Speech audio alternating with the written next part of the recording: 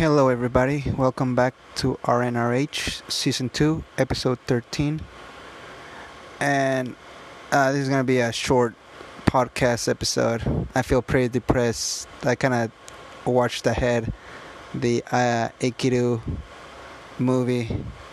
So tomorrow is going to be like a little rewatched and commentary.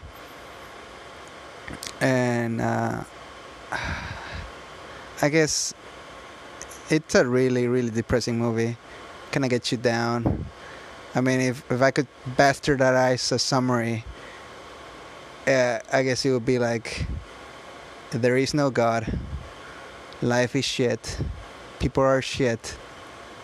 That doesn't mean you have to be shit too.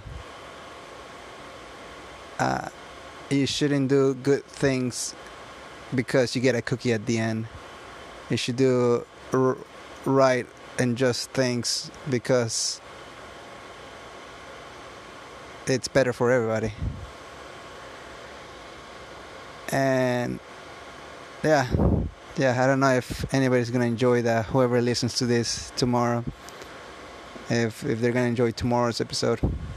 I know it's not funny and memery and memeful episode tomorrow, but I'm gonna keep this short because I'm feeling really depressed from that viewing. Like, yeah. Okay. See you guys tomorrow.